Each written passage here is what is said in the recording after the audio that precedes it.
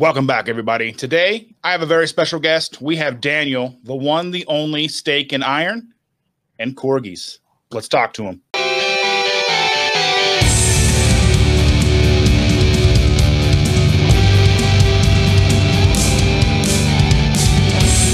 Thanks so much, Daniel, for being here. I really appreciate it. Hey, my pleasure, man. Good to talk with you. Yeah. When I started this podcast, you were one of the people that I wanted to have on first. So just took a little while to get around to making it happen. Yeah, it's an honor. I find it hard to turn down opportunities to talk about myself, so I'm glad to make it happen. I first heard you on Fahad's podcast a couple years ago over on Keto Geek, and then I've been following you ever since on Twitter and all the fun that you have over there. Yeah, Fahad is a good guy, and that was a good conversation. I think we got into a little bit more of the philosophy of suffering and of the circle of life, and a lot of kind of deeper conversations I think I've been involved in the sort of health and nutrition space. It was a good chat. Fahad's a good guy. Yeah, he's supposedly coming back. He made a post on Twitter the other day that he's kind of going to start recording his podcast again, so I'm looking forward to those. That's good. He's a good interviewer. Yeah, he's asked some very smart questions. I like the guy. I think I'll try to get him on here and grill him a little bit. So I wanted just to touch base. I just wanted to touch base with you, kind of get an idea of how you kind of got started in this whole like keto, carnivore, that lifestyle that we're all sort of diving into. Sure. I'm going to show you a picture. Is this going to be this is going to be on video too, right? Yes. Let me show you something. I got my driver's license renewed a little bit ago. And for some reason, I've got more recent photos than this. If I can get my wallet out of my pocket. But they put the photo of me from when I was 20. I'm 35 now. Put a picture of me when I was 20 on my license. And you can see I look a little bit different in that photo than I do now. Yeah, look like completely different people. Like if I was a cop, I'd be like, why do you have this guy's ID? It's fun. There's a couple places where I've gone and I've bought, wine and stuff at, and they've had to like give that a second look. Be like, all right, what's your birthday? Okay, at least you memorize whatever's on the car, right? So I'm an engineer by education, and I also live in Northern California, which by a lot of measures is one of the most expensive places in the world to live. And I also moved out when I was very young. Well, young compared to a lot of people. I moved out when I was 18. So, I'm living away from home. I'm paying my own way. I'm working at least 2 jobs at any given time. And I'm taking a full engineering college load. And that takes up a tremendous amount of time and a tremendous amount of energy. And there's only so much focus that a person has. And I admire people that can kind of, wake up at 4 a.m. and go do this, and plan their day, have everything organized and be perfect. And, their hair is done and their face is shaved and everything. And that's not really me. I've got, limited mental resources at all times. So really what I had to focus on was the day-to-day survival of getting my studies done, moving towards my degree, completing my coursework, doing my actual work, and budgeting enough money to pay for my rent and necessary expenses like enough calories to keep me alive. And a lot of times that meant whatever. I had to deal with the person who owned the local Starbucks, where they would throw out a lot of the old donuts and cookies and stuff, frozen breakfast sandwiches and stuff at the end of the day. I would get them. I would pick up the 10 for 10 deals for things like, boxed mashed potatoes and chocolate cake at Safeway when they'd, be $1 each, and, live on chocolate cake for a week because of what I had. And eventually I got out of college and I realized I had spent 4 or 5 years, 4.5 years, crafting a mindset that was marketable and a set of skills, that revolved around time management and organization of information, but really had done absolutely nothing for me as a physical being. I was quite overweight. I mean, luckily I was still pretty young, so I didn't get to the point of of some people who have a lot of work to do. I was about 240 pounds at my largest. I'm 5'9". I was subject to frequent nosebleeds, back pain, foot pain. I was getting into size 42 pants, which were maybe, it started to get to the point where I would have to start shopping at specialty stores and stuff. And once I had the degree in hand and I had a sort of career path that I could see ahead of me, I said, okay, I need to focus on myself now, and I've got time and money to do that. And that was a privilege at that point. So I said, okay, what is health? What does it even mean, right? I don't know what healthy is. I had never been taught what was healthy. You know, I was raised as a kid on Stouffer's lasagna and that kind of stuff. My mom really didn't cook. But what is a carbohydrate? What is a fat? What is a protein? Are these important? Do I need to know the difference? You know, is rice the same thing as pasta? Are beans proteins? I don't know. So I said, okay, what do I want to do? I want to look good. Who looks good? Bodybuilders look good. So I'll go into bodybuilder forums. And I started to learn about, you know, what do they do to look the way they do? Okay, well, measure what they eat. What do they eat? Well, it sounds like a lot of kind of regular advice. You eat protein to build your muscles. You eat carbs from things like rice to have energy, and you eat just barely enough fat to absorb vitamins, and you lift big heavy things. Okay, so I got on a weightlifting program. I can't remember if starting strength or strong lifts was the first one I was on, but one of these kind of high weight, low rep programs, and couldn't even complete the sequences that you're supposed to do because my body just was too tired. I did not have energy to complete in the warm-ups of each individual exercise. So it wasn't like, I was always physically strong. I could always pick stuff up and move it around, but I was just gassed. Like I could barely lift my arm. I could barely walk. I got the car, that kind of stuff. And I said, shoot, this is a lot of work. I got a lot of work ahead of me. And I got to lose weight. And now I'm working out, so I'm hungry. I'm so hungry. You know, I'm supposed to eat this much, but I won't eat this much. And then buried in one of the nutritional subcategories on this website was this thing called keto. And I only learned about ketones from, like, I had to take a couple organic chemistry classes as part of my degree, and that's all the reason I'd ever even heard the word before. And I heard these people, they're eating, you know, hamburgers and cauliflower and stuff, and they're dropping 100 or 200 pounds. And they kept saying that they're not hungry and that they have a lot of energy to work out and they can go do cardio and stuff. And like, even going back to when I was a kid, you know, in gym class or, PE, you know, grade school and stuff, going and running a half mile or, you know, even running the laps around the track to warm up the beginning. I was completely gassed, out of breath, gasping. I got tested for asthma. It was so bad. I didn't have asthma. I just did not have good cardiovascular fitness ever, even a young child with obesity. So I said, this sounds kind of interesting.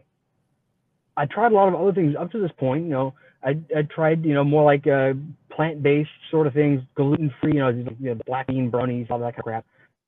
And none of it really made me feel very good. I did like a raw vegan thing for a while. All it did is just make me upset in the stomach and give me diarrhea all the time. I said, all right, fine, let's try this keto thing. Maybe it'll work, maybe it won't. And then, I mean, it just like clicked, right? It's like, okay, my body is supposed to do this. Because all of a sudden, I could just, I mean, within days, I had enough energy to be able to go through and do the entire workout as laid out in the plan. And come home and sleep well. And wake up and not be hungry the next day.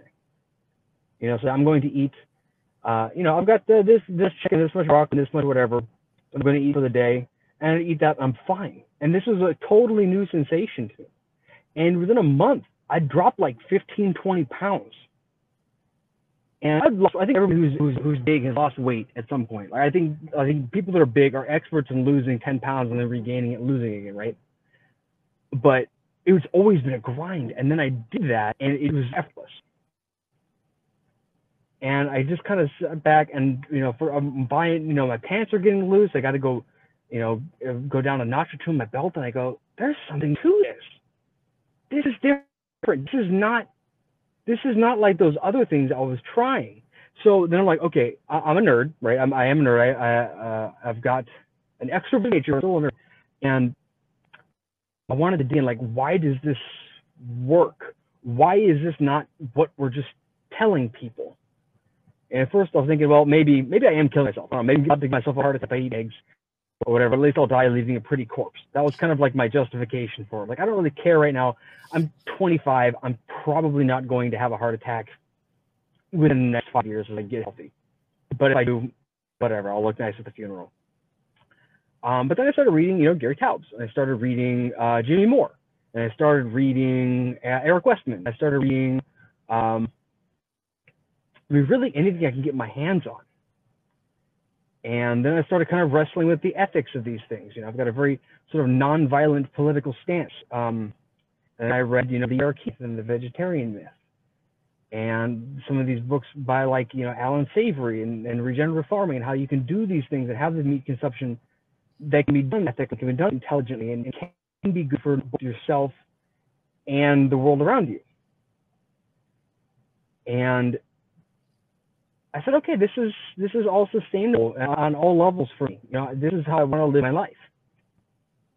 And then I got on Twitter because I had all these interesting people, these doctors and these authors, and people that I had questions for. I would talk to them and be like, what do you think of this? What about that? Have we tried this? Do we have data on that? And Twitter has a very interesting format that I can reach out to somebody directly. I don't have a gatekeeper that I would, if I went to the office or whatever, I'd probably have to talk to a receptionist, and then maybe we schedule an appointment or whatever. But in Twitter, just say, hey, what do you think about this thing? You think about this chemical or this practice or this fasting method or whatever. What have you heard? And get instant responses from these people. That was really cool. And because the response is so instantaneous and the content is so compressed by nature of Twitter, the haters came, right? So these are these, militant vegans and the PETA crowd and the carboholics, the people that are just absolutely against low carb for whatever reason. I don't know what. There's some people who are, big in the bodybuilding communities, whatever, who think that not only does low carb not work for anybody, which clearly it does, but it's the wrong way of doing it, and nobody should be doing it. And if you did it and it worked for you, I'm just going to completely dismiss your experience for whatever reason. And I don't take kindly to that. You did a thing in your experience in your life, you are wrong. No, get bent. I'm going to take you right to the cleaners.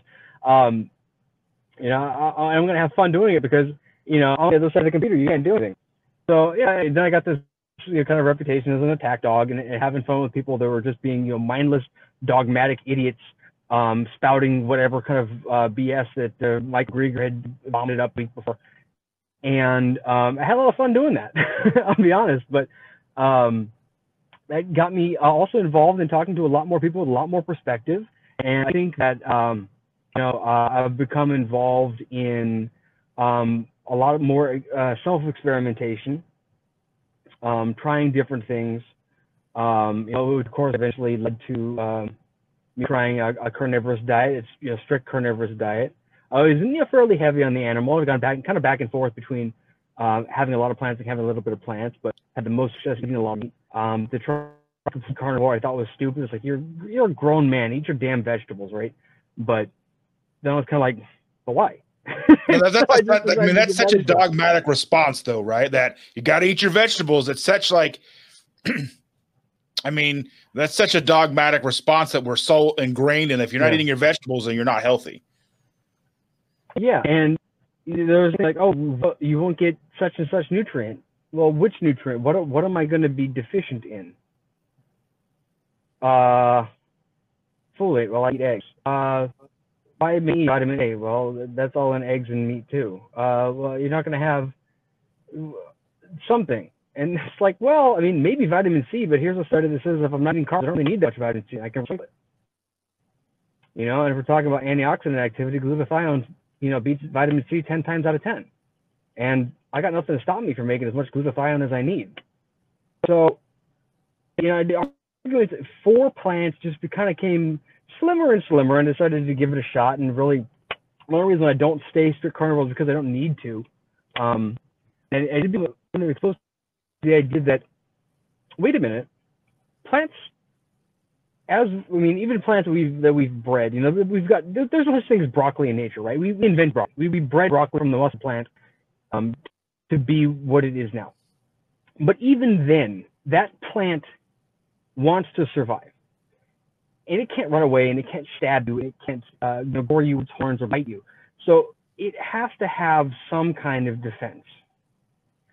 And maybe we have an evolutionary characteristic that allows us to help deal with that plant defense system. But is everybody as good at it as everybody else?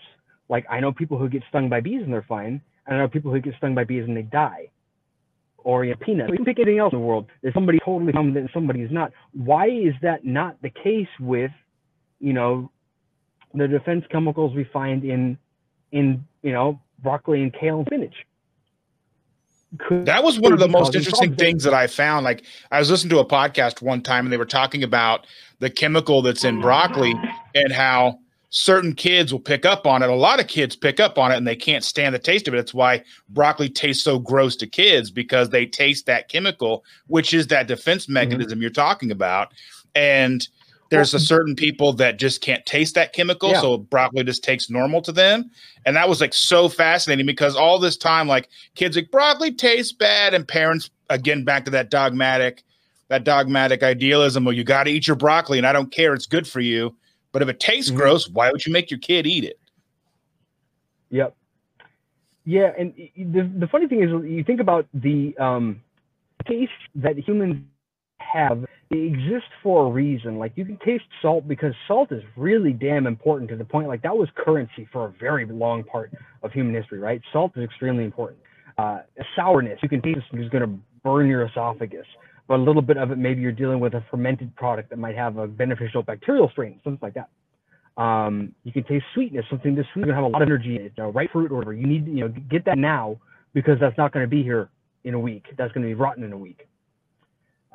Bitter is universally, as far as I can tell, a chemical that if you have too much of it, it will harm you, right? If you take a pill, aspirin or Tylenol or whatever, and if you chew it up, it tastes terrible. And that's not something they put in the pill. That's just the taste of the acetaminophen or the aspirin or the chemicals in it. Because if you have too much of that, you will die.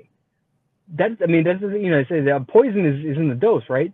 And that's what bitter tastes are for. I mean, there's a balance of bitter. You can have it. It can be pleasurable in the very same way. Having your head scratched feels nice, but if you have your head scratched with a handful of knives, it probably doesn't feel nice. But there's that taste is there to protect you. Bitterness is the detective bitterness is you, your little supercomputer in your mouth telling you there might be something for this, in this thing that I'm eating that is not good. Even if you have something rotten, it'll taste bitter. It'll have a bitterness to it. The toxins the bacteria are creating as they're rotting the meat or acidifying the meat, they taste bitter. And I always thought that was kind of interesting. Yeah, for sure. I mean, that's like, because it took me a long time to get to where I enjoy eating broccoli, or I didn't eat broccoli or Brussels sprouts, anything like that, till about a year or so into being on the ketogenic diet to begin with. I never wanted to eat that stuff when I was little, or, I remember seeing a commercial for broccoli and cheese. It was probably a Velveeta commercial or something. And they're pouring that creamy, melty cheese over broccoli. And I'm like, that looks awesome. So my mom went out, got some cheese, poured it over broccoli, and I took a bite. And I'm like, it was disgusting. She was obviously enraged. She went out and she had bought the broccoli. She got the cheese. She made it for me. And then when I took that first bite, it was disgusting. Like, I couldn't imagine something with cheese on it tasting bad. But there we were. And now I love broccoli. I go to Kroger, which is a local grocery store here. They have like the super fine chopped up broccoli frozen in the bag for like 99 cents. And they usually do 10 for 10 on those or whatever. And I'll buy a cart full of those and load my freezer up with that. We got 3 freezers in the house. So we've always got plenty of that stuff around. But that was something that when I was a kid was not a thing. I mean, I grew up in a house with a normal meal for us was like ultra sweet, like cooked carrots, like with brown sugar, and fish sticks with, ketchup, or we would make the Chef Boyardee homemade pizzas. Vegetables weren't really a thing in my house because they were gross. We did a fair amount of vegetables, but a lot of it was just from a can. And it actually brings us something interesting too, is that, one of the things I like in general is sort of how did things end up the way they are now? Because it's just interesting to see the origins of things. If we look at food preparation of your grandparents' days, right? And this is something you'll see even if you go to visit like an old school Italian restaurant or something. The vegetable dishes are cooked completely to mush. Why is that? Why did people always cook vegetables way down before? And the whole like al dente is a relatively new phenomenon. Why is that? Did they, were they all stupid? Is that they cook to taste, right? Well, they cook out all the bitterness, and whatever it's understood that these phytic acid compounds and things, they break down when you heat them up. And I think that's funny. We've kind of abandoned that. This idea that maybe you are supposed to boil your broccoli or whatever you're going to eat if you're going to eat it until it's mush. And if you look at like old recipe books, which I have, because I also like the history of cooking in terms of recipes, and see like all the weird shit people used to eat. Take a whole goose and flip it inside out and stuff it full of eggs, or the wacky shit they did back in Europe. There was not really a mention of vegetables as food until relatively recently. Like you'd have some plants that were like, if you're constipated or if you've got acid reflux or something, then you can have this herb or this vegetable or whatever, and you cook this way and you mix it with this, and it'll make you feel better. But they were basically used as medicine or just as a way to use up leftover animal fat, and that was it. You took your kale or your spinach or your even Chinese, so you got your gailan or your what they call it, soy, and these other Chinese vegetables, and they were just used to soak up oil, because you just can't. Well, carnivores can, but most people don't just take big spoonfuls of pork fat and eat it, right? Like it's rather unpalatable, a little weird, and there may be other things that you can do with it, and there may be the adding extra fat does help make some of the vitamins more bioavailable and absorb into the fat better. Maybe they know something about that. I don't know. But I always found that kind of interesting, is that you don't really see these things start to happen until we get into these weird sort of plant-based, no animal, cultish, Kellogg, Ellen G. White type, Graham sort of weirdos, in the late 1800s. That stuff didn't exist before then, really, outside of any kind of religious context. And I always thought that was very interesting. At least I couldn't find anything about it. When I've looked, everything was, you have your meat, you have your potatoes, you have some vegetable dishes, you use all the beef drippings, and that's it. So, I even learned how to cook from my great grandmother. She would always keep, she was a proponent. She always had, the bacon grease on the stove. She taught me how to cook my eggs. I'm like 5 years old, and I would learn how to cook at her house. So I would go to my great grandmother's house, and I'd get up in the morning and I would make myself eggs, some bacon, and maybe have some cereal or something, but, she was, that whole bacon grease on the stove thing that, I don't know how many people do that now. It's kind of a very rare phenomenon. And you were talking about, go ahead. I've got, I got as a gift, my wife gave me this little silicone bacon grease holder with a shape like a pig. So that sits on my stove. I'm very proud to have that. It's great. A little strainer built in the top, so you don't get the bacon chunks. You just pour it straight out of the pan into it. It's great. It's hilarious. You see it just sitting right there, and you know exactly what it is. I kind of feel bad because like one of my main bacon grease containers is a coffee mug that says Shalom on it all the way around. And it wasn't on purpose. It just happened to be the coffee mug that I grabbed out of the pan. But I look at it, a little ironic. Yeah, I've got that one for my daily use, and then I've got the surplus that's in the fridge. And you were talking too about like how if you even look at plants, like plants that we eat now, like broccoli, cauliflower, all that stuff, all these things are from the same plant. So like broccoli, and I always can get like spinach. America didn't even have broccoli. America didn't even have broccoli until the 1950s. That was not even part of the American diet. The Italian immigrants brought that over in the 1950s. Before then, we had cabbage, and that's about which is still the same plant. Still the same plant as broccoli. It's still the same plant, which is funny. Yeah, it is. Yeah, it's amazing. it's like the dog of plants, right? You can have a Saint Bernard as the same animal, and then you got broccoli and cabbage as the same plant. And Brussels sprouts and asparagus, yep. Maybe. I was getting confused. I know there's like 5 or 6 different ones that are all the same.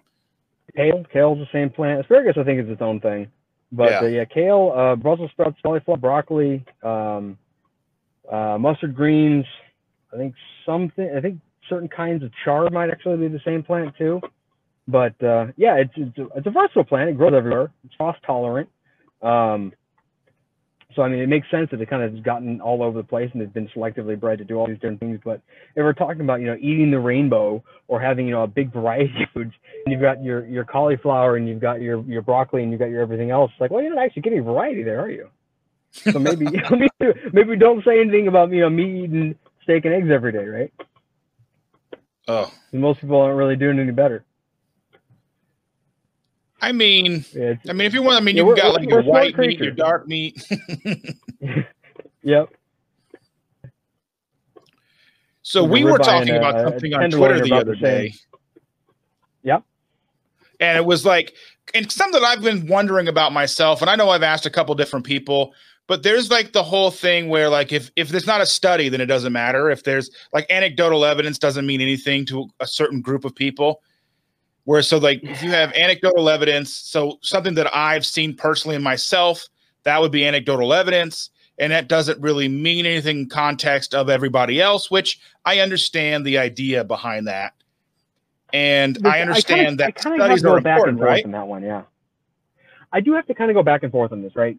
If you look at a few, bits of data in the actual past, there was never a clinical trial that said that cigarette smoking actually causes cancer in humans. Like they didn't take a bunch of humans, give a bunch of cigarettes and give a bunch not cigarettes, because that'd be unethical to do that. Like giving many people cancer, I think you need to be pretty deep in the government to have the authorization to do that, right? So you have to just take the knowledge from what you can observe and build from there. And you can get, can you call it science? I don't know if you can call it science, but you can call it pretty close. If you have, 10 people to do something and then you get the same results, okay, that's interesting. If you have 10,000 people do it and they will get similar results, and then you have to at least go, well, something's happening here. Can we at least ask why? And it annoys me how many people don't ask why, because a study would need to be funded, and who's going to make money on a study that says bacon is good for you? The pork lobby is not that damn big, right? I mean, right. They're not gonna, you're not gonna put forth, millions of dollars studies and $1 billion in 18 months or whatever to go through, approvals and all this other kind of stuff, and then just to be dismissed as soon as they go for a peer review because you've got the what do you call it, the public divisions, because it's funded by the pork lobby or whatever, right? They're not going to do it. But we can have these people do these experiments and come forward and say, well, I did this and this is what happened, and you do it and it doesn't. Okay, well then that's a good piece of data too. Like if you go on some of the carnivore communities, there are a lot of people that go carnivore immediately gain a bunch of weight. I thought that was kind of, what's happening there? That's kind of unusual. Why is that? And then the pattern seems to be that if they gain a bunch of weight, it comes off later. It goes up, it goes down. Why is that? That's interesting. If we did a trial, it's probably only going to be a month or two. So okay, everybody goes, so we got 50% of people going to gain weight. Why would anybody do that? Well, that's all the money we had to study for, so that's all we found out. So I think that having these large online data, I don't know if it's called databases, too structured, right? But these communities of people who at least can say, here's what I did, and if you want to do it, here's how I did, and you can try to do it the same way and see what happens. That's kind of how I try to offer up everything I do. Is it science? No, it is not science, but that doesn't mean it's not valuable either, right? I mean, I'd say that, I quit smoking or whatever because I'd wake up every morning and I'd stand on one foot and I'd say my ABCs. Okay, well, maybe it worked for me. Maybe another 100 people do that and it works for them. Is there any reason why? No, but it worked. Who cares? What works for one person and works for somebody else might be different, but if it works, it works. And if it doesn't work, well, then you're at a point there, go try something else. Yeah, and I know that there's a lot of people out there that want to, and to me, it almost seems counterproductive to like helping people. And I understand that there's going to be like the study police out there. Well, there's not a study on that. So you making that claim because there's not a study supporting it, then we can't, then there's no validity to it. And then there, because you know that there are the people out there who will make fun of people and call them zealots and do all kinds of stuff like that just because there isn't a study that can prove that, or they have a study that says, well, that's not true. But then there's all these people coming forward saying, but it actually did work for me. Yeah. And that's, that's where you got to have, a little bit of sort of nuance with it, right? Like stuff that people swear the science backs up and works and is the best thing in the world. Like, I want that. The high saturated fat, the stearic acid and everything else, right? It didn't work at all. Not even a little bit for me. Very, very high fat keto did not work for me. And some people say it just kills their hunger. Did not for me. High protein keto, high protein animal based keto specifically, or even high protein with a lot of volume of high water content vegetables, volume eating kind of stuff. That's actually worked very well for me. And some people say, oh, you're just not satiety, you're just stuffed. And I'm saying, no, I know what stuffed is, and I'm not. It's just, I don't know, maybe it spreads all the protein around the side of my belly and I can detect it better or something. I don't know, but it works. So, I take these things with a grain of salt and I say, well, maybe we're not all just carbon copying each other, guys. Maybe we all have achieved our health and our health problems for different reasons. I got obese really not eating that much in the way of seed oils. And we have people that seem to indicate that, oh, the seed oils, the soybean oils or whatever else are the reason you got fat. Well, I didn't eat a lot of that stuff. I didn't eat a lot of like cakes and cookies. I ate a lot of ice cream and cheese. I kind of wonder too, so if you look back at human history, like humans kind of evolved living in small groups, tribes, and you figure that in those groups, there was a lot of probably more intermingling than there is obviously now. And I'm not saying incest and stuff like that, but I'm just saying like, they were very, but you know what I'm saying? There was like groups of 100, maybe 200 tops for like a large tribe or whatever. And all those people were living together, basically eating all the same foods. And I imagine most of them having similar outcomes. And then we moved to today where we're living in mega cities of millions and millions of people. And so now all those little bitty tribes, so to speak, have grown, mixed across the country. And now we're living in these huge groups. And so now, instead of living in a small tribe where everybody is used to eating, this style of pig, this style of cow, these handful of vegetables that they would grow, or these things in their area that they could find that grew wild or whatever. Now we're moving into the societies that we're into today, where we have anything and everything year round that we want to eat, and it's affecting us adversely too, right? It is, a big part of, I think it all comes back to the idea that we are in an environment that is pretty different from the one that we spent the last 2 million years in, right? And that can mean a lot of things. Some people say, oh, it's because we're too sedentary. I don't know. The rate of gym membership may contradict that. But the food environment is an interesting one. And you could even say, quote unquote, healthy food environment for one person may not be a healthy food environment for another, right? There's a lot of people who are surrounded by carbs and eat a lot of carbs and even processed stuff. I know a lot of people who are, frankly, they're first generation people here from Japan or from China, from Taiwan, who, far I can tell, eat nothing but food and are still very slim. And I know that if I would eat like that, I would not be able to eat the small amounts that they do because I would be starving. So something is different in the way that they process the food than the way I do. And that's why I really don't like the one-size-fits-all equation. It it doesn't make any sense that there would be a single unified human diet that is perfect. There may be one that's good. I think that something like a elimination diet, say a lion diet, red meat, salt, and water, is probably pretty decent to at least set a baseline to understand what you might be not able to process well as you add things back in. But I don't think virtually anybody needs to actually stick to that, or that's even ideal 100% for most people. Again, it comes back to nuance. Try things, change things. If it's not working, do something different.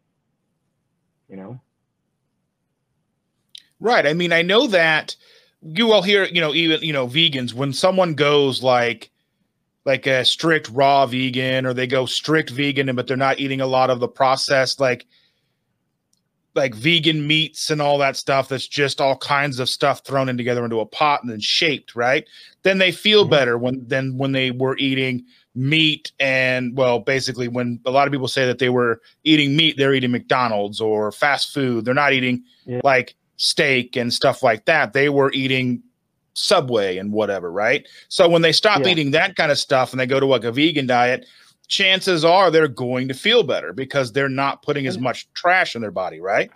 And I actually have a theory about at least some forms of vegan diet, and this the kind of vegan diet that's really like vegetable vegan diet, is that there's so little energy that your body's able to get out of these foods that you're effectively fasting. And if you've ever done like an extended fast, you do get this kind of euphoria. You get this kind of like lightness, and I mean, it's almost, I think euphoria is a good way to put it. It's almost drug-like. It's kind of like this bubbliness in your head. You feel good. You feel clear. You feel energized. You feel like you're ready to rock and roll.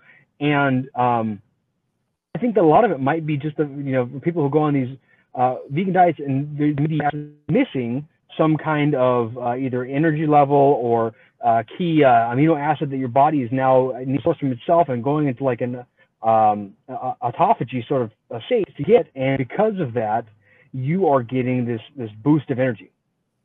Which is probably why the wheels fall off later, because you've depleted that that nutrient, whatever it is. But in the natural environment, that energy would probably be used to go hunt something. But in this environment, you're now going to be more productive work, or whatever the case may be. And right. I think that can explain a lot of it.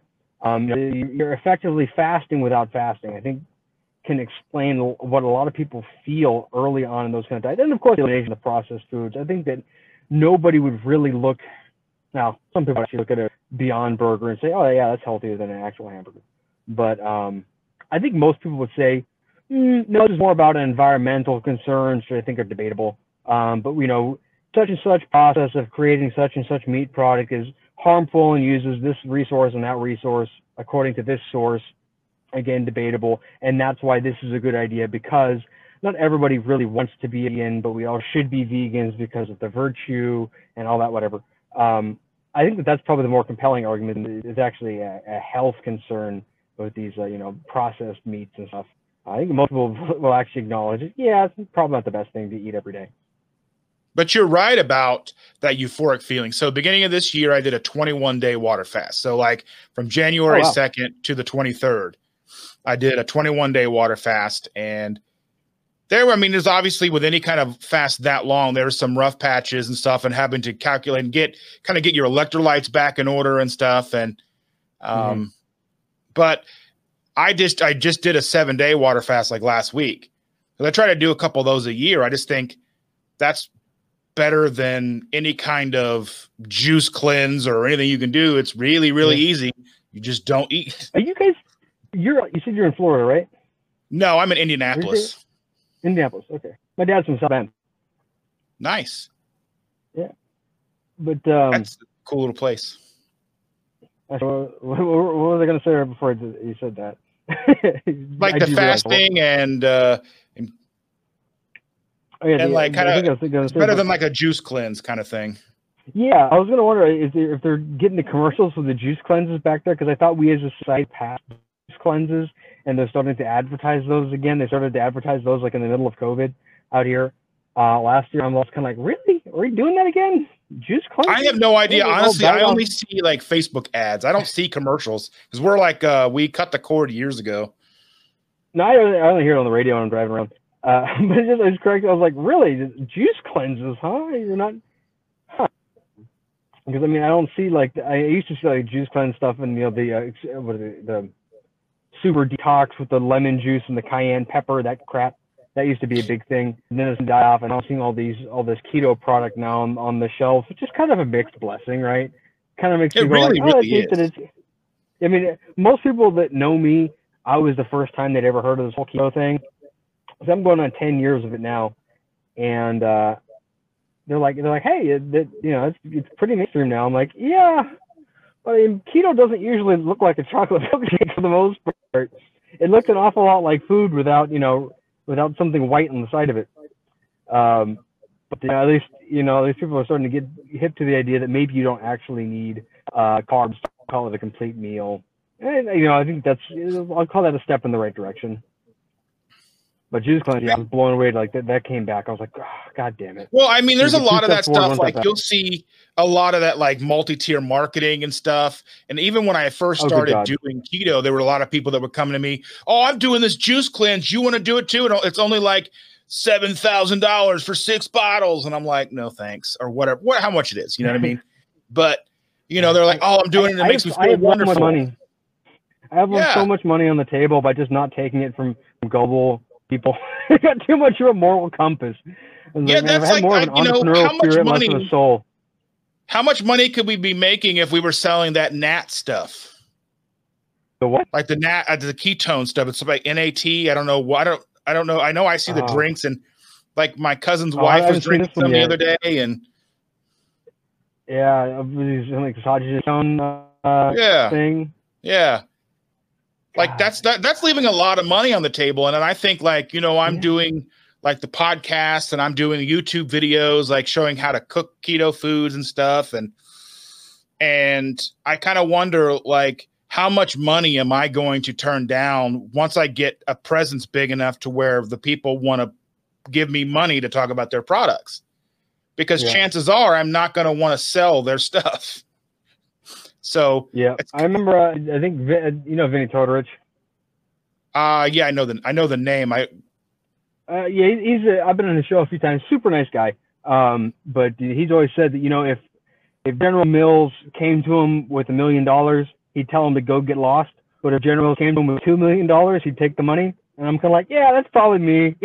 If he came with me with enough money, I would absolutely sell out, because there's a certain point where my family's future is going to stand ahead of any moral compass I have, because I got to keep we got to keep all the priorities in line here. But General Mills really is. I mean, so General Mills is the company behind the WonderWorks keto cereal. And I know that you're just pulling like General Mills out of the air, but so you can go to like Walmart and there's a cereal called WonderWorks Keto Friendly Cereal. I don't know. Have you seen that?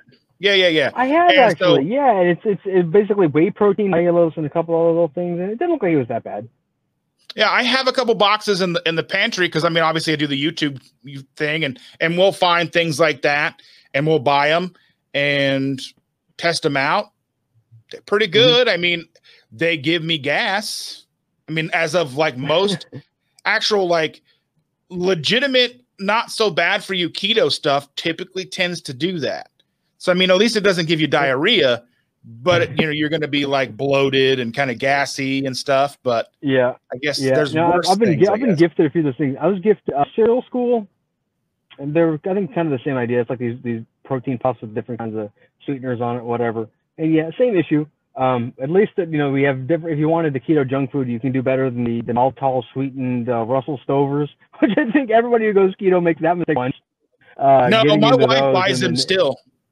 She, really? Even though she understands, I cannot do those. No, I can't. She pays the price, but she still goes back and gets them, because she's a nurse, and they'll sell them at her at the little gift shop and at her work. And she's like, she'll come home and she'll rush right by me. Love you, babe. I've had Russell Stovers today.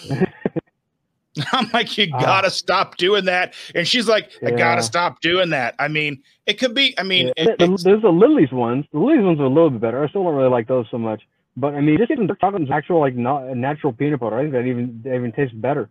But yeah, I mean, the first time I did that with the Russell Stover's peanut butter cups, I think I had to install a seatbelt on the toilet. It was pretty horrible. I think you still get the nightmares about that one.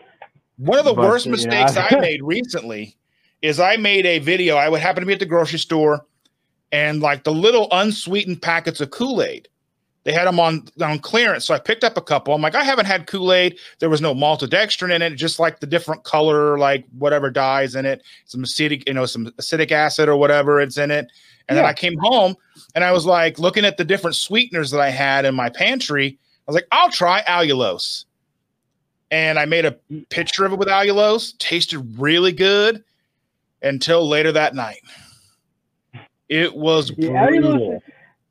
Allulose to be used in moderation. And that one I'm pretty good with. I don't, I really endorse making the sweet stuff the backbone of the diet. But I mean, I'm a human. I'll make them for special occasions or whatever. If I need to sweeten a drink, I'll usually do the little droppers. By the little droppers of stevia or the little droppers of sucralose or whatever you want. I'll use that to sweeten drink.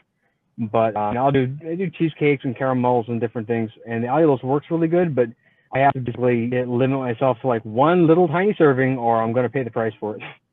Well, I've never had any adverse effects from allulose before, but this is the first time that I've ever put it in a drink, I think. So I've made things with allulose, like a quantity thing, stuff, right? Probably a quantity thing. I mean, if you're drinking a glass of it, you probably have a couple tablespoons of allulose in that big glass of it, right? To get it sweet enough. But that's going to hit you hard. It really did. I was awake all night. I'll fall down like this spiral of keto junk food every so often. I mean, I still love sweets. I got a sweet tooth. I do better, honestly, if I just cut out sweet stuff completely. But the temptation's always there. But I definitely get to the point where I'm like, I don't feel good. I just need to do a full reset. Going to go back to just carnivore for week 2, and then you go back to meat and vegetables after that, and no nuts, no cheese, no sweeteners, no nothing, and just take care of myself and do a little bit of reset. Because if you get caught in that trap, it definitely, you're gonna, with the sweet stuff. I mean, sweetened beverages aren't necessarily that bad, but sweetened food, the whole point of something tasting sweet. I think Trocalasian said this first, and he really kind of run through for me, is that something tastes sweet for one purpose, and that purpose is to make you consume more of it, right? Like, you can't drink a gallon of iced tea if it's not sweetened. But you sweeten iced tea, yeah, you can drink a gallon of it, no problem. And that's like that Twitter conversation we had over the last couple of days where I was like, and I think it started because people were saying that the artificial sweeteners aren't going to cause an insulin response and such. And I'm like, whether or not they make an insulin response, there's still something for me, again, anecdotally, that if I start eating, whatever it is with artificial sweeteners in it, whether it be Quest bars or whatever the case is, I'm going to eat a lot of those, because then it starts bringing back all the tendencies that I had pre-keto, where I was eating, like almost an entire bag of Oreos. I would eat Oreos until I was almost sick.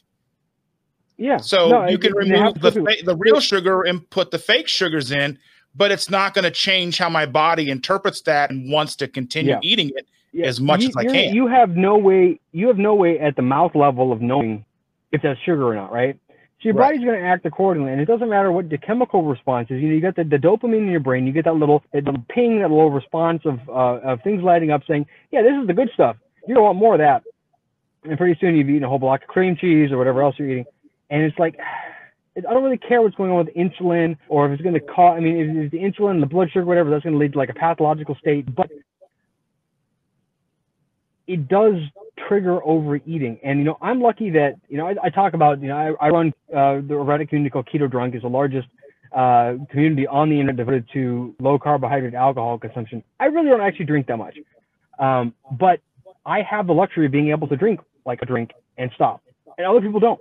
And I think that that's a good analogy for people, is to understand that if I have something sweet, if I have an Oreo or something, or a slice of pie, that pie is right there in the front of my mind until that pie is completely gone, right? Until I've finished eating that entire pie, that's the only thing I'm thinking about, which is what I understand a lot of people who are alcoholics think of when they have like that one beer. All they're thinking about is the rest of the beers in the fridge. I go, I need them. And, you know, you can't say I don't feel that or I don't think that, because I literally do. It's like literally what my thoughts are is like, how do I get more pie without looking like a complete glutton? Right. Over Christmas, my wife had gone out on a work thing to Cheesecake Factory, and she brought home a couple slices of regular cheesecake from the Cheesecake Factory. Like one was like this cookie dough cheesecake, and I had one bite that, the first bite that I had, I should say, was like a euphoric, like, this is so good. And then I had a couple more bites. Then the last bite was just kind of like, man, but my brain was like, eat more. Even though it didn't taste as good as that first bite, it's still like, I mean, even the realization of that is still huge, but it's still like, you just want to eat. It's not, there's still some here. Why am I not eating it? Yeah. You know, it's hard. The only really way that I've been able to bracket that sort of behavior for myself is that, you know, I start late in the day. If I'm gonna have my carbs, if I'm gonna have my junk food, I have to start late in the day. You know, if it's Thanksgiving or whatever, or Christmas, I don't have breakfast or lunch. I'll have my dinner. And then, you know, I go to bed and I wake up and it's a new day. You know, I don't try to limit myself because I know that's a fool's errand. I eat until I'm satisfied of the foods that I want, and then tomorrow's a new day, and I wake up and I have a big old cup of black coffee, and I get back to the, you know, I call it normal. People call it a diet. I call it normal. Right. And that's really the only way I've been able to like effectively do it. You know, my brain, you know, they say moderators versus abstainers. I'm definitely a moderator, at least when it comes to sugar. Though oddly, I've experimented, you know, like last year over Thanksgiving, I experimented with starches, potatoes and bread and stuff. And they definitely don't trigger me the same way they used to, which is actually interesting too. You know, I used to, like, if I have a piece of bread, you know, bread and butter, I'll eat a whole loaf of bread. I didn't have that same urge anymore. But the pecan pie definitely, you know, it haunted the dreams. I love pecan pie. It's the best pie. I mean, I don't think anybody really should try to debate that, because they're just lying to themselves. It's very true. I'm like the only one in the house who likes it, though. So like, if I buy one, I'm the only one who's going to eat it. Oh man, that was like the thing the baker I used to work at, is they did these pecan bars, and since they were for Starbucks, they all had to look exactly the same, right? So the quality control on them was very strict. And if they were too light, or if they were too dark, or if they weren't cut exactly the right way, they were rejected, and they all ended up in the employee lounge. And the days that they cooked that, the whole place smelled like pecan pie. And God, you know, they were free to use.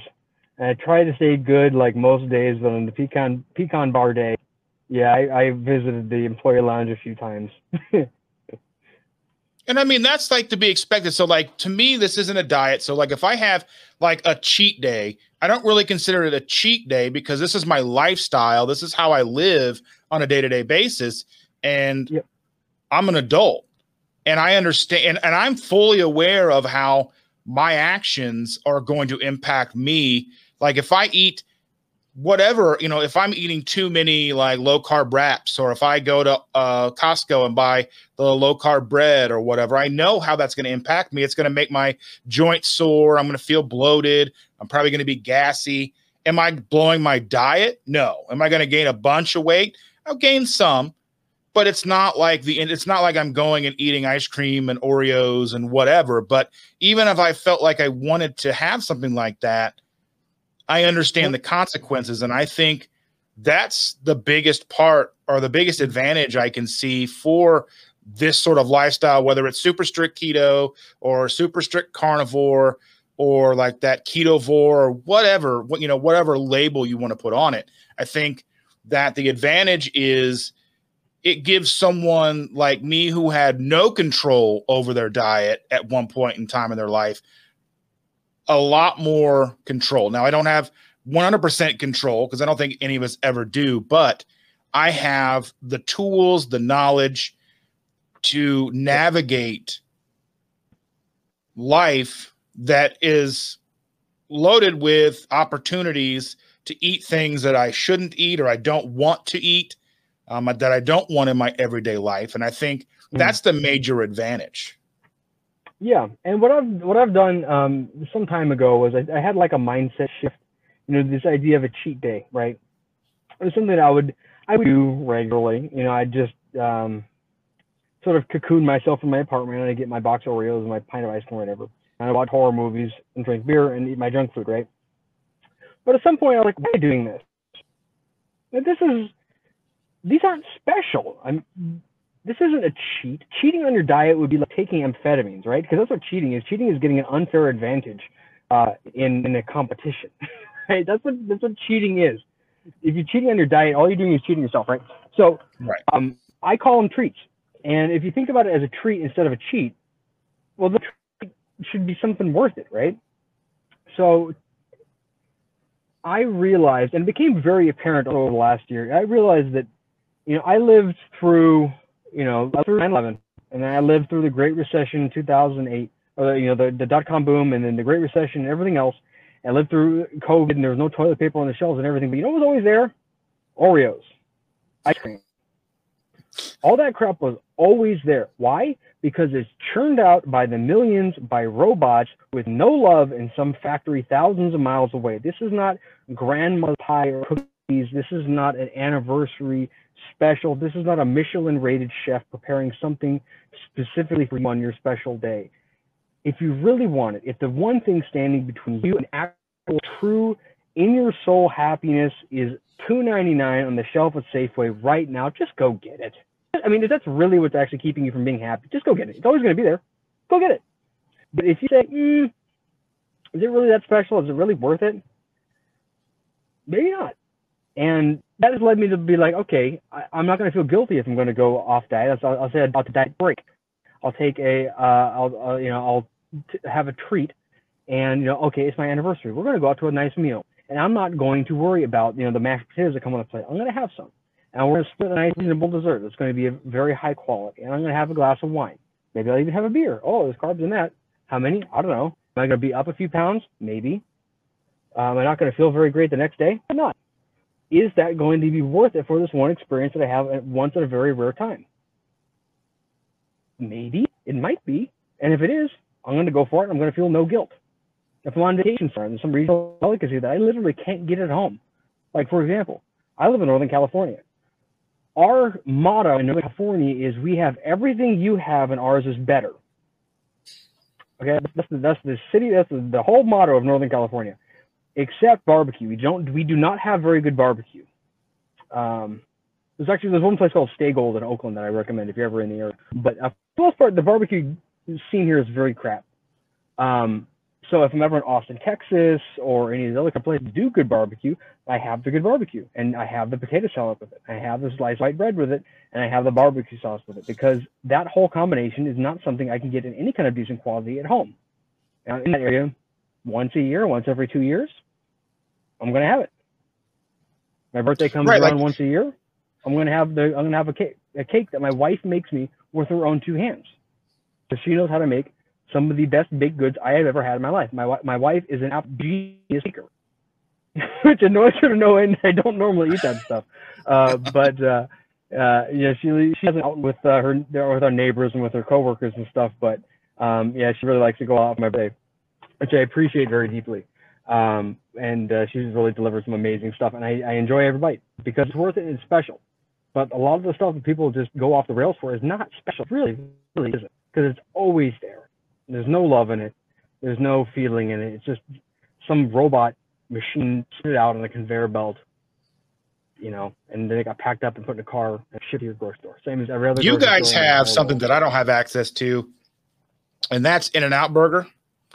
And I know, and I'm sure to you, it's probably like seeing a McDonald's or whatever. But for someone like me, like the closest In-N-Out Burger to me is 1,000 miles away in Dallas, Texas. And I'm glad that they sell it in Dallas. Do what now? I will say this. In-N-Out Burger is the best fast food burger I have ever had. I've been lucky that I've been able to travel all over the United States. I've had Whataburger, I've had Culver's, I've had Shake Shack and Smash Burger and Umami Burger, all these other ones that are sort of like regional specialties that everybody claims the best burger. And I'm open to the idea that there is something better than In-N-Out Burger, but there isn't. Everybody here from Texas is like, no, Whataburger is better. No, it really isn't. Whataburger is good because because just like back in May, I was down in Dallas, and so I had to stop by. And like you said, I went to In-N-Out Burger. Now I got my burgers protein style, so without the bun. But then I'm like, well, I'm here. I'm gonna get their fries, and I'm gonna get a Neapolitan shake because I'm here, and it's 1,000 miles away, and I haven't had it since the last time I'd had In-N-Out Burger was 2016. It was like just a few months after I started the ketogenic diet.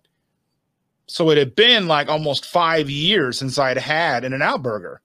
So I'm like, okay, I'm going to go all out. I don't get this very often. Usually I get it if I'm in Las Vegas, or now what if I'm down in Dallas. And then on my flight out, right by my gate was a Whataburger. I'm like, okay, we don't have Whataburgers anywhere near us either. There's no real fast food places in Indiana that I'm like, oh, I don't covet McDonald's. I don't care about Hardee's or Wendy's or even Taco Bell, which I used to eat a lot. Those just don't do it for me. But something about like In-N-Out Burger, I'm like, okay, the closest one's 1,000 miles away. Now, Whataburger, we don't have those. Now, I may have some Whataburger. We'll be in Alabama next month for vacation down in Gulf Shores. So on the way back to the interstate, we pass a Whataburger, so I may stop and have some. But to me, like, it's easy to mitigate that because I don't eat fast food here because there's nothing that makes me want it. And that's, it also boils down to, like, it's a regional specialty that you don't get to have at home. And if you leave, you're not going to be able to have the experience. Call it an experience, Is it about the food? Yeah, kind of. But, I've also been on vacation to, on work trips to Switzerland. Oh. And it had stuff there that there is, it's the regular food. It's fondue, whatever. I've had actual fondue before. It's bread dipped in cheese. I've had that before, but I haven't had fondue in Switzerland before. I had it. It was good. To them, it's, everyday food. But I had it and I enjoyed it. So I definitely think that kind of stuff, you look into your soul and you say, is it actually worth it? And, make a call, be an adult. Because you can go anywhere. You can get a piece of meat and some cheese and some vegetables and some eggs, which is what I do if I'm ever staying anywhere in any kind of extended session. I'll just go to the grocery store and get a big pile of, all that stuff. And people don't realize you can go to the grocery store, get a big bag of, ready to eat boiled eggs for a couple of bucks, and salami, cheese, fresh stuff in the deli. They'll have chicken and tri-tip and everything else in most any chain grocery store. So it's easy to stay keto on the road. But you're in some places that does something you can't get at home or it's special, it's going to be a memory. Make a judgment call. Because I love it because I'll be in the car and I get like ketchup, mustard, some pickles on it, and my wife hates mustard. So just the idea that I've got something in the car that I'm eating sitting next to her with mustard on it is almost worth the price of admission of itself. Mustard is the best condiment. I've got at least four different kinds of mustard in my. I've got horseradish mustard, I got a whole grain mustard, I got regular yellow mustard, and I've got a hot German mustard in my fridge right now. And that's typical. I usually have at least 4 different kinds of mustard in my fridge at any given time. Yeah. But I'm the only one in the house that imagine not liking mustard. What? Yes. I'm the only one in the house that likes a lot of stuff. Like, I'm the only one in the house that likes sardines. I've got a huge stack of sardines in there. And no one's going to eat them. I know that when I come home and if I want some sardines and mustard, it's going to be there. But, yeah, I had when my wife and I moved in together, I am no longer to eat mackerel directly out of the can with the fork in the house. I've got a can of mackerel. I bought it just to try because I was like, Costco started selling the big cans of like the big stacks of it. And I'm like, well, I don't want to buy a big stack of it and not like it. So I'll buy 1 can and I still yet to open it. But you used to sell them down. Around here, we got a chain called Grocery Outlet, which I'll talk about on my Twitter a lot. It's sort of like they buy overstock and stuff at different grocery stores. They usually have some weird stuff. Or also some like really high end stuff, like really high end cheeses and that kind of, imported pickles, and it's like sort of overstock over there. So a lot of it's like off, I won't say off-brand, but brands you haven't heard of, or things you don't often find in grocery stores. So like tucked off to the side, and they were selling cans of mackerel. I think they're for like $1 for these 13-ounce cans of mackerel. So it's, you know, price of a can of tuna, but it's 5 times as much. And I love it, but it is the fish. Like the essence that makes fish fishy, it has a lot of it. So you just have to kind of know what you're getting into. See, I don't mind that, but a lot of people do. So you know, it was, you know, when I was single, it'd be something. If I had a date that night, I would avoid it. Or you know, if I was at work, I'd have that for lunch. I'd bring a toothbrush that day, just in case I had to talk to a customer or my boss or something. But yeah, it's delicious if you like the essence of what makes fish fishy. If you don't like that, you're not gonna like mackerel. But you eat sardines, so you're probably already heading down that path. And I remember, and I don't know how long ago this was, but I remember on Twitter you were talking about being on a work trip. This was probably like 2018, maybe. But it's something that stuck in my brain. So you were talking about being on a work trip in a hotel, and you were just buying like strip steaks and just eating them raw in your hotel room. Yep. Yeah, that was blast. I was like, that's amazing. And then I'll post on like my Facebook or something that I take a big fillet or something like that, or a big roast or something, and you'll get to like a real tender part. And I'm like, I'm just going to cut a couple pieces of that off for me, put it in a bowl, put some salt on it, and have a good time with it. I mean, it's nothing fancy, but it's like deep on the inside, whatever.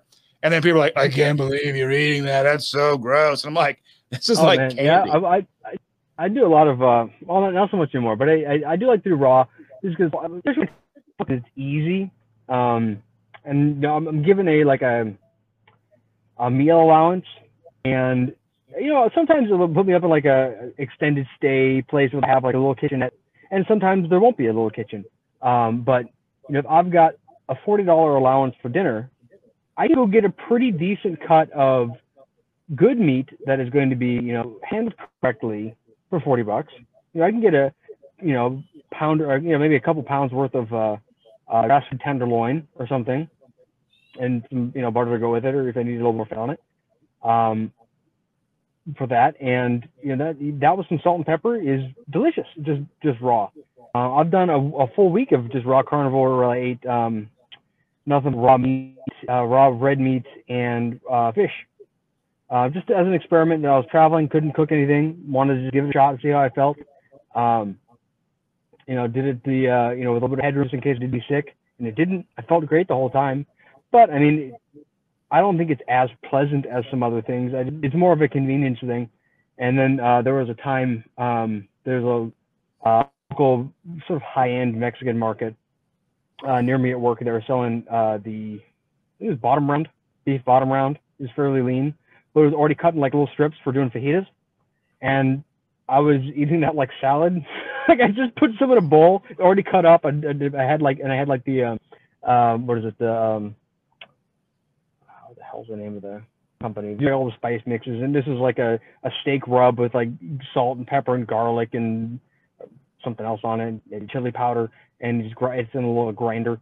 And I was putting that on it, mixing it up, and just eat it with a fork. And so I'm on my computer at my standing desk, and I'm typing in, grab a bite, and my ops mate across the way is like, are you just eating a bowl of raw meat? I'm all, yeah. So you're a savage. And I'm like, yeah, kinda, I guess. Like, it's delicious. You want some? Yeah, you want some? Yeah. I just out of to avoid conflict, we're in a little bit bigger office now, and there's a vegetarian in there with me, so you know we bond over cheeses and avocados, but the rest of our Venn diagram is very separate. But she's sweet, and I don't want to be like, you know, aggressively eating in her face, especially when I don't really have to. So I'll nice. You know, at least till she gives me some nonsense about meat, you know, causing a heart attack. Then I'll, you know, that was fun. But she's too sweet, so I'm not gonna do that. Well, I do appreciate this conversation. You said you had a hard out in about just a couple of minutes, so yeah, I got going. So if you want to go ahead, so you are on Twitter at Steak and Iron. Yep, I am at Steak and Iron on Twitter. That's really for the diet, fitness, keto, carnivore sort of stuff. That's really where you want to find me. I'm everywhere else too. You search Steak and Iron on Google, you'll find a bunch of other podcasts that I've been on. You know, I wear a lot of hats. You know, I do, you know, competitive robotics. I coach engineering. I do cooking stuff. I do the diet and fitness and whatever. I do the shit posting in a number of like politically active meme groups. But you know, for the relevant content here, come on Twitter. If you're not already on my Twitter, it's not for kids. There's some swearing. There's adult subjects being discussed frequently. So be aware, but it's all in fun. And I think that especially if you knew me from back when I first kind of started my account, I think I'm a kind of gentler Steak and Iron than I used to be. I think I'm getting soft in my old age, but it's all those corgis. You know, we have a lot of fun. A lot of corgis. Actually, hang on, because I'm required to wear a mask for work. I decided I might as well get the best mask. Corgis and pizza. Actually, I can't really take credit for this. My wife got me a pack of these back at the very beginning of COVID. She says, "Well, if you gotta wear something in the office, wear something to you." And yeah, so she got me that. So I have to maintain a certain minimal level of whimsy to go on top of my blue flamingo shirt that you can see I've got going on here. It's quite a look. Well, I appreciate you being here. Like I said, you're one of the first people I thought of when I started this podcast. And that's an honor. Yeah. I mean, you're awesome. I love following you on Twitter. You make me laugh. And it's awesome because you push back on people. And I think there's not, I mean, but it's in a way that's not like counterproductive in most cases. You know what I mean? Because I think there's a certain level what I want people to know is that you can learn from anybody. You do not know everything. The person you're talking to does not know everything. If they claim they do, they're probably trying to sell you something. But I want to push back against any of the dogmatic types who say that they have all the answers, because they don't, and nobody does. Even if you know what's best for you, which you don't know for anybody else. And it's all about us all finding our own way and communicating with each other, and trying to find our version of the truth, whatever that is. If it's diet, if it's fitness, if it's happiness, if it's connectedness with the world around us. It's all about trying new things and not being locked into where you are now. I got to where I am, physically and philosophically and morally, ethically, everything, by thinking that maybe I didn't know everything. Just maybe I didn't actually know as much as I thought I did, and that has led me to change my mind about a lot of things. Last couple of decades. So I encourage everybody else to keep that open mind. And with that, we'll say goodbye. Again, I do appreciate it. It's been wonderful. We'll have to do this again. And I have a great rest of your day, bud. Hey, you as well. Take care now. Thanks so much. Bye-bye. Bye-bye.